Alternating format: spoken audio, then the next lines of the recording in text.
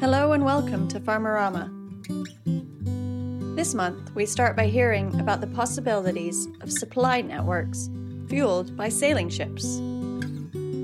We are encouraged to think again about water in the landscapes we're part of. And we hear how one woman in Mexico is working on connecting people in the financial world with those who work with the land, with the aim of reorienting our economy so it serves life.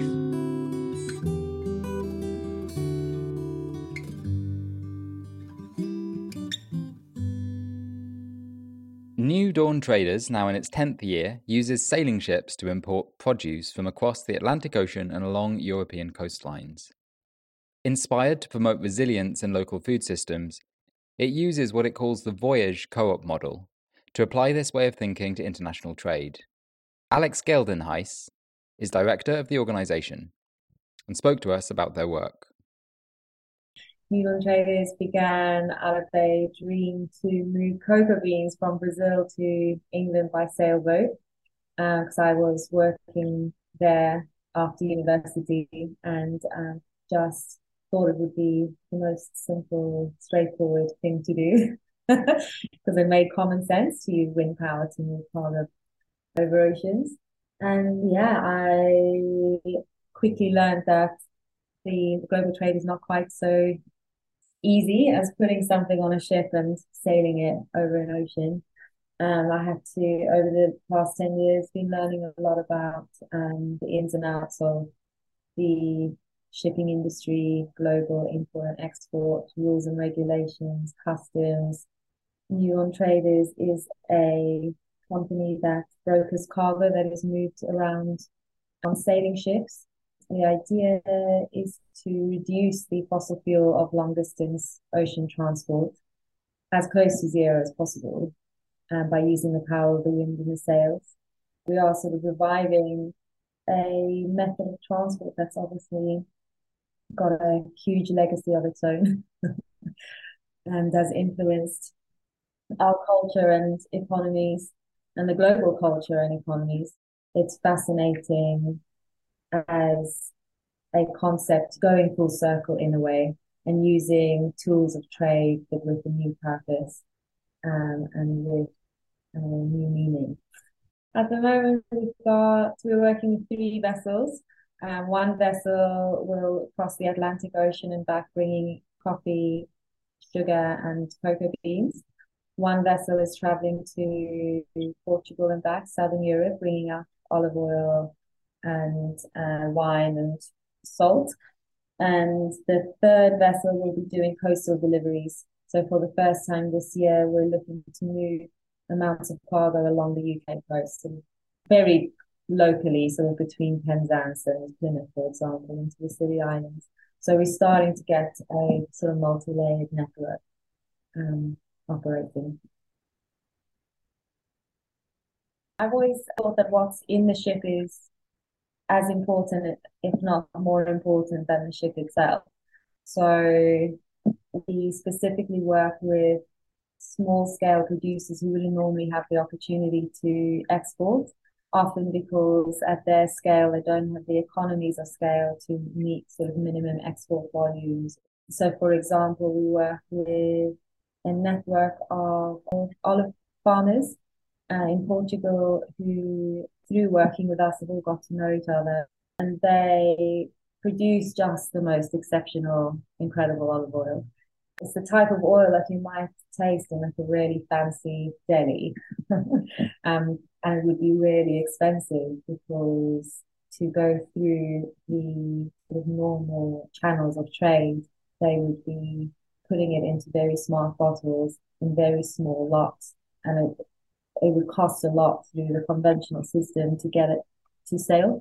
And we work with the producers to repackage it in larger volumes and to cut down all the costs in the middle of the supply chain in order to bring a really super high quality product to our customers at a competitive price, even with the sale shipping in the middle.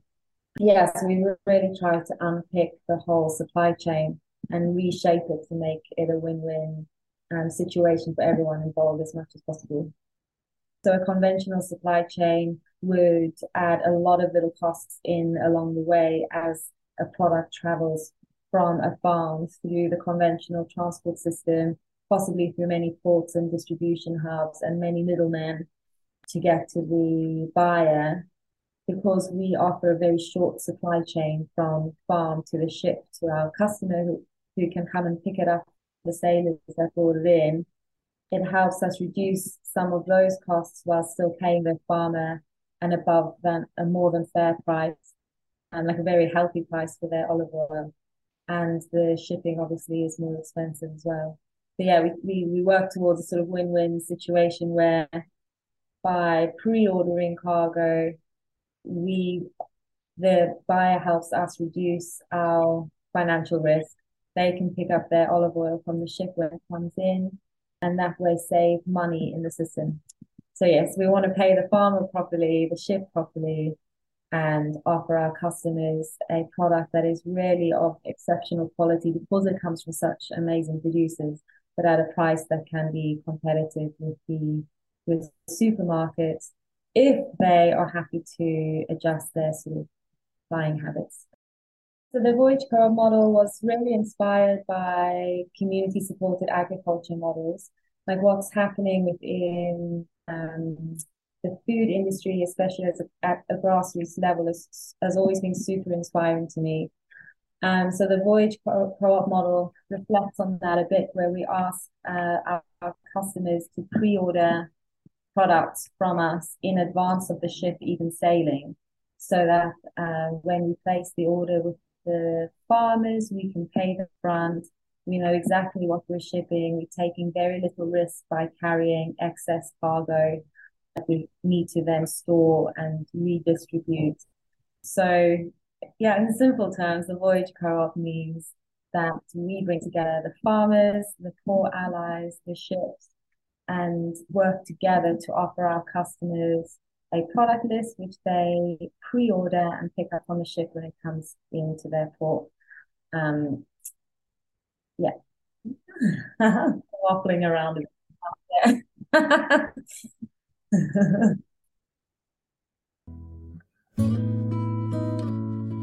Nick Steiner is founder of PermaNick, focused on landscape hydrology and water management. He spoke to us about the importance of engaging more with water cycles and ensuring we truly value every drop of water in our landscapes. After university in Amsterdam, I moved to Tenerife, and we only get around 280 millimeters of rain every year there. And the first farm where I was working, it only rained 10 days a year. And there I realized, wow, rain doesn't just come from the sky all the time, and we really need to be cautious of how we use it.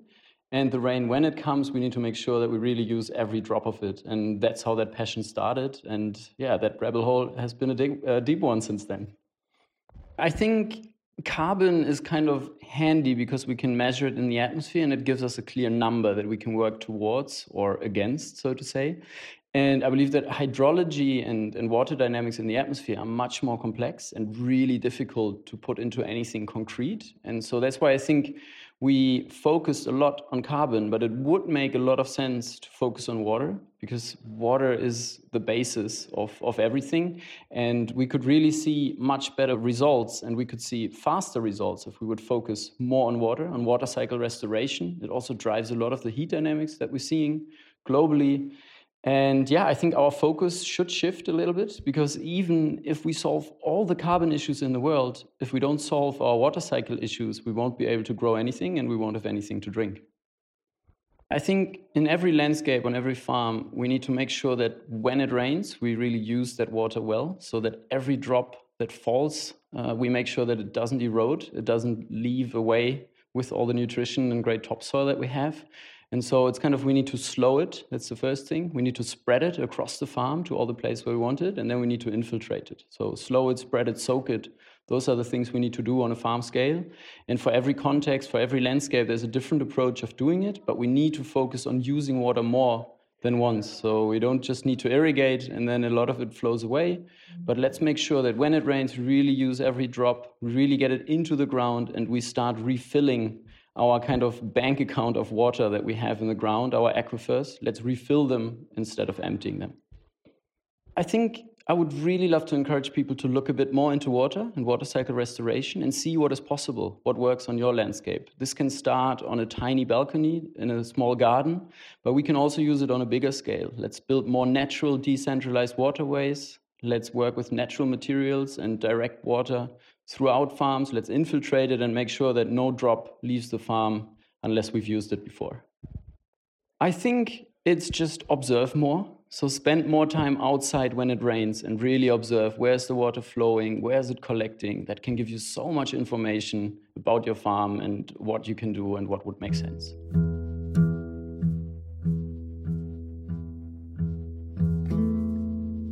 Laura Ortiz started her life in private banking and wealth management, but came to understand that true wealth is in life itself. She's the founder of SVX Mexico, where they are uncovering a path for what truly regenerative financial approaches might look like. We first heard about Laura on the Investing in Regenerative Agriculture podcast, and we wanted to share her work with you because financial systems and the economy can play a big role in a more regenerative approach to the land. I personally feel very concerned about many of the instruments and approaches that are being offered to bridge finance and the soil. But Laura speaks both languages, and she is building bridges that she believes truly will move us to a more regenerative economy that serves regenerative landscapes.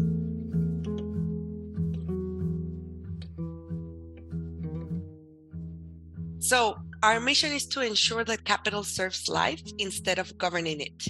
And the reason behind that mission is precisely because when you are in the financial markets, you realize that financial markets are in control of the economy. And if we go back into what was the ultimate intention of the financial markets at the beginning was to serve the economy, and the economy was supposed to be serving humanity. But the reality right now is that finance has been in control of the economy in the past decades, and the economy has been in control of humanity, and humanity has been in control of the biosphere.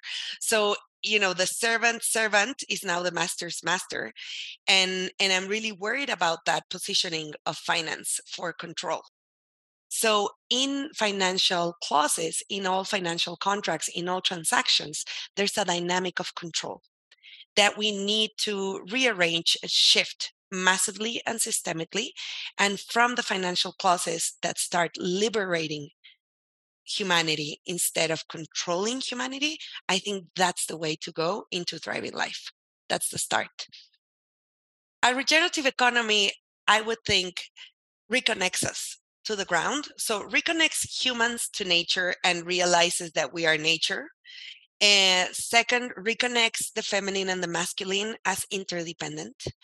Reconnects, indigenous wisdom with current science and heals us. So I would think it's a dynamic not only of interdependence, but also of much needed reconciliation. Intergenerational reconciliation, global north, global south reconciliation, indigenous wisdom, science reconciliation, like just reconciliation. So it's a massive force of love that would let us be self-sufficient individuals based on collective abundance. So right now, for example, if we're still in a transactional world, if we're still in an economy that needs money to get into the dynamic, I think there's a huge movement and shift of understanding in the financial markets that is happening out there. And right now, I think it's the conversation of revaluing nature. Unfortunately, some people are only wanting to put a price on nature so that they can commercialize it and they can, make it go into the stock exchange. But then there's how can I say, there's a legitimate force within that movement that really what they want is that if you don't put a value to nature, you just value it at zero, and then you just burn it down because it's worthless in today's economy that unfortunately equates value with price. So I think there's a huge dilemma there, but there's and a deep dilemma, a very important one and fundamental one. But I think it's part of Horizon 2 to valuing natural capital or revaluing natural capital, and not only natural capital, but also the economics of care.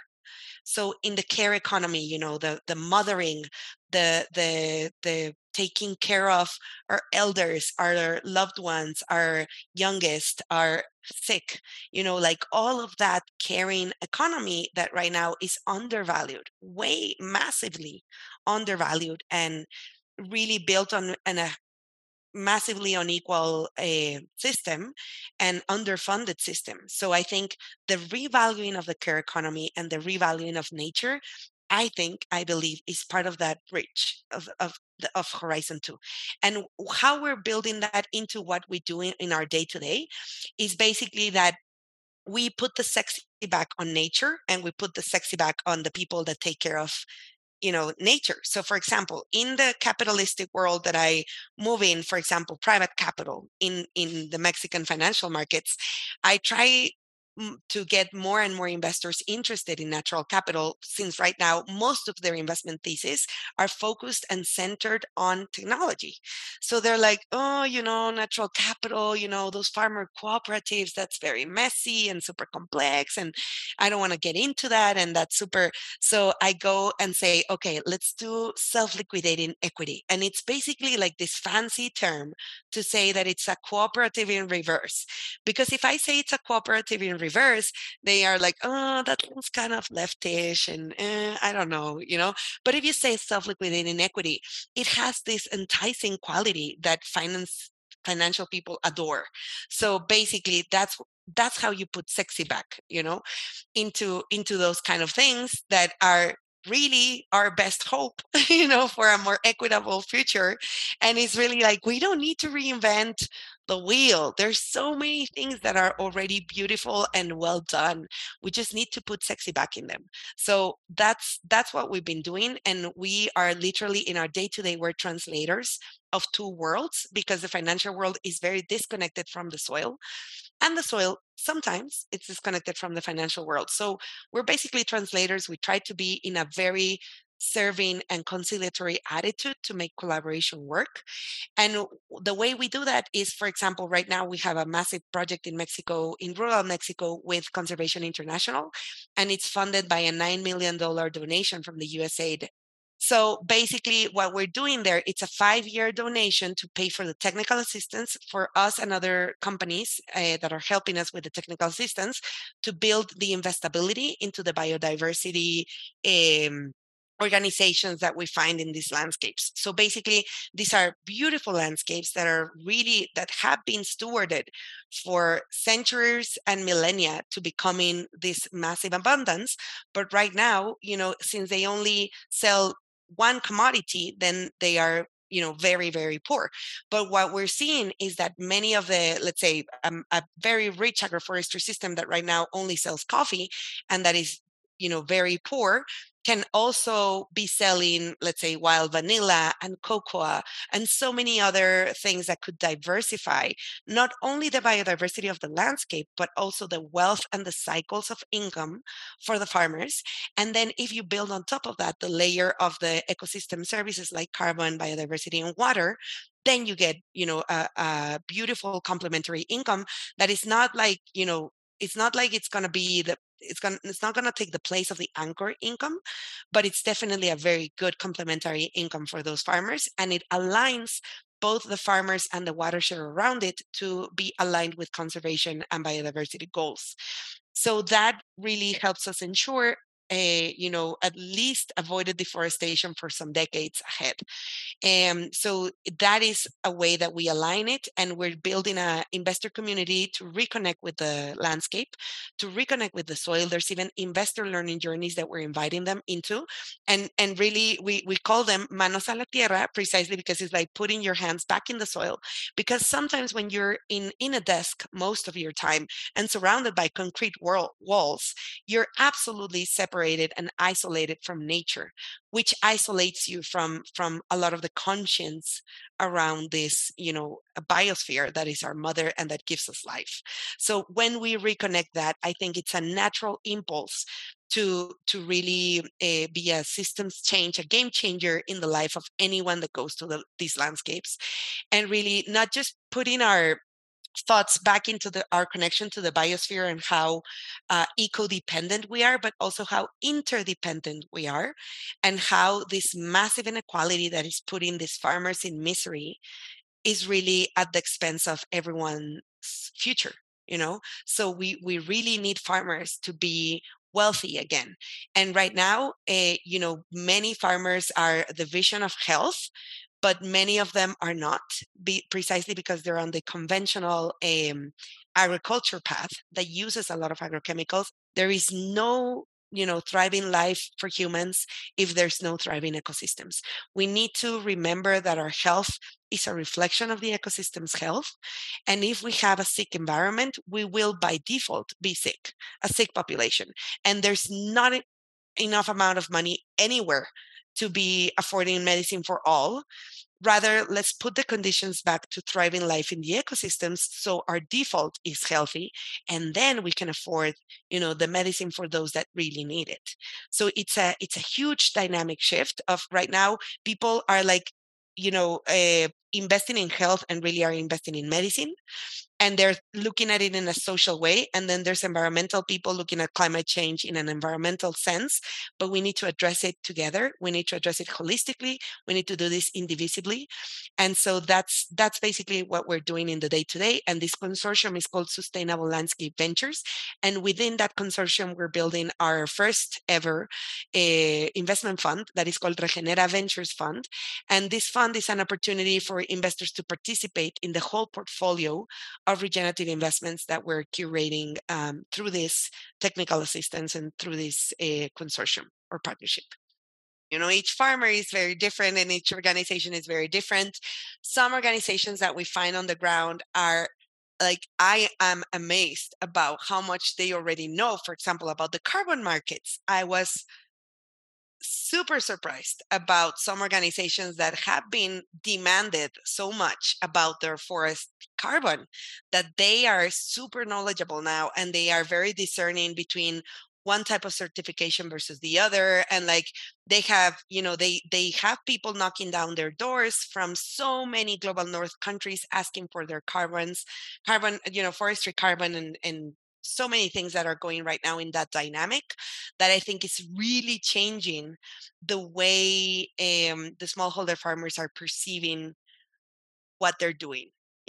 So I would say there's a complex dynamic, and I would never say that there's like one behavior that we get from farmers, but rather we have a different set of responses from farmers. But so sometimes many of the resistance to outside financing is coming from, of course, past experience that has been very cruel and very adverse. So there are a lot of the older leaders that are, of course, and very reasonably so, adverse to outside financing and very wary of it. They ask a lot of questions, and if they don't really, really, really need it, they rather say no. And I think we need to be very understanding of why they are adverse to financing. And it's very reasonable to be so, because in Mexico, debt is super expensive. Like right now, just like the government rate is around 12%. So that's just like the minimum, day-to-day risk-free government rate. So you can imagine how much you build on top of that for the commercial rates to go into 40 or 70% a year. So imagine like how much of a margin you would need to have as profit to be able to repay that and not become indebted. So really debt is a huge it can be both the remedy and the poison. And that really, really depends on the how you do it. And that's why for us in Regenera Ventures, that's why we're looking to bring equity for a longer term period instead of debt, because we understand the adversity towards debt in Mexico, and we really see that, it's super expensive. So we would rather partner in the long term with farmers that are transitioning to regenerative dynamics practices and outcomes in the longer term, so that we can really have the skin in the game with them.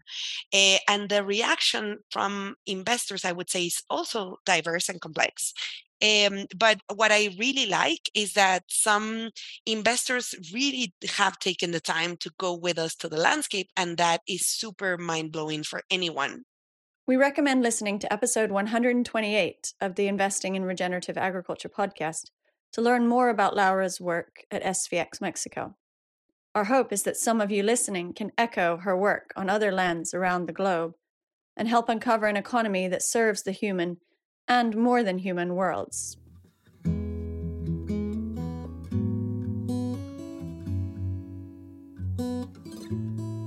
We are very grateful to those of you that support us and allow us to bring you these stories every month.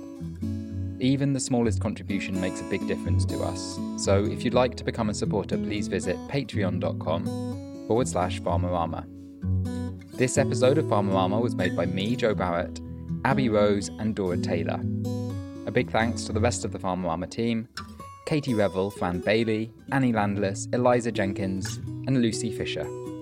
Our theme music is by Owen Barrett.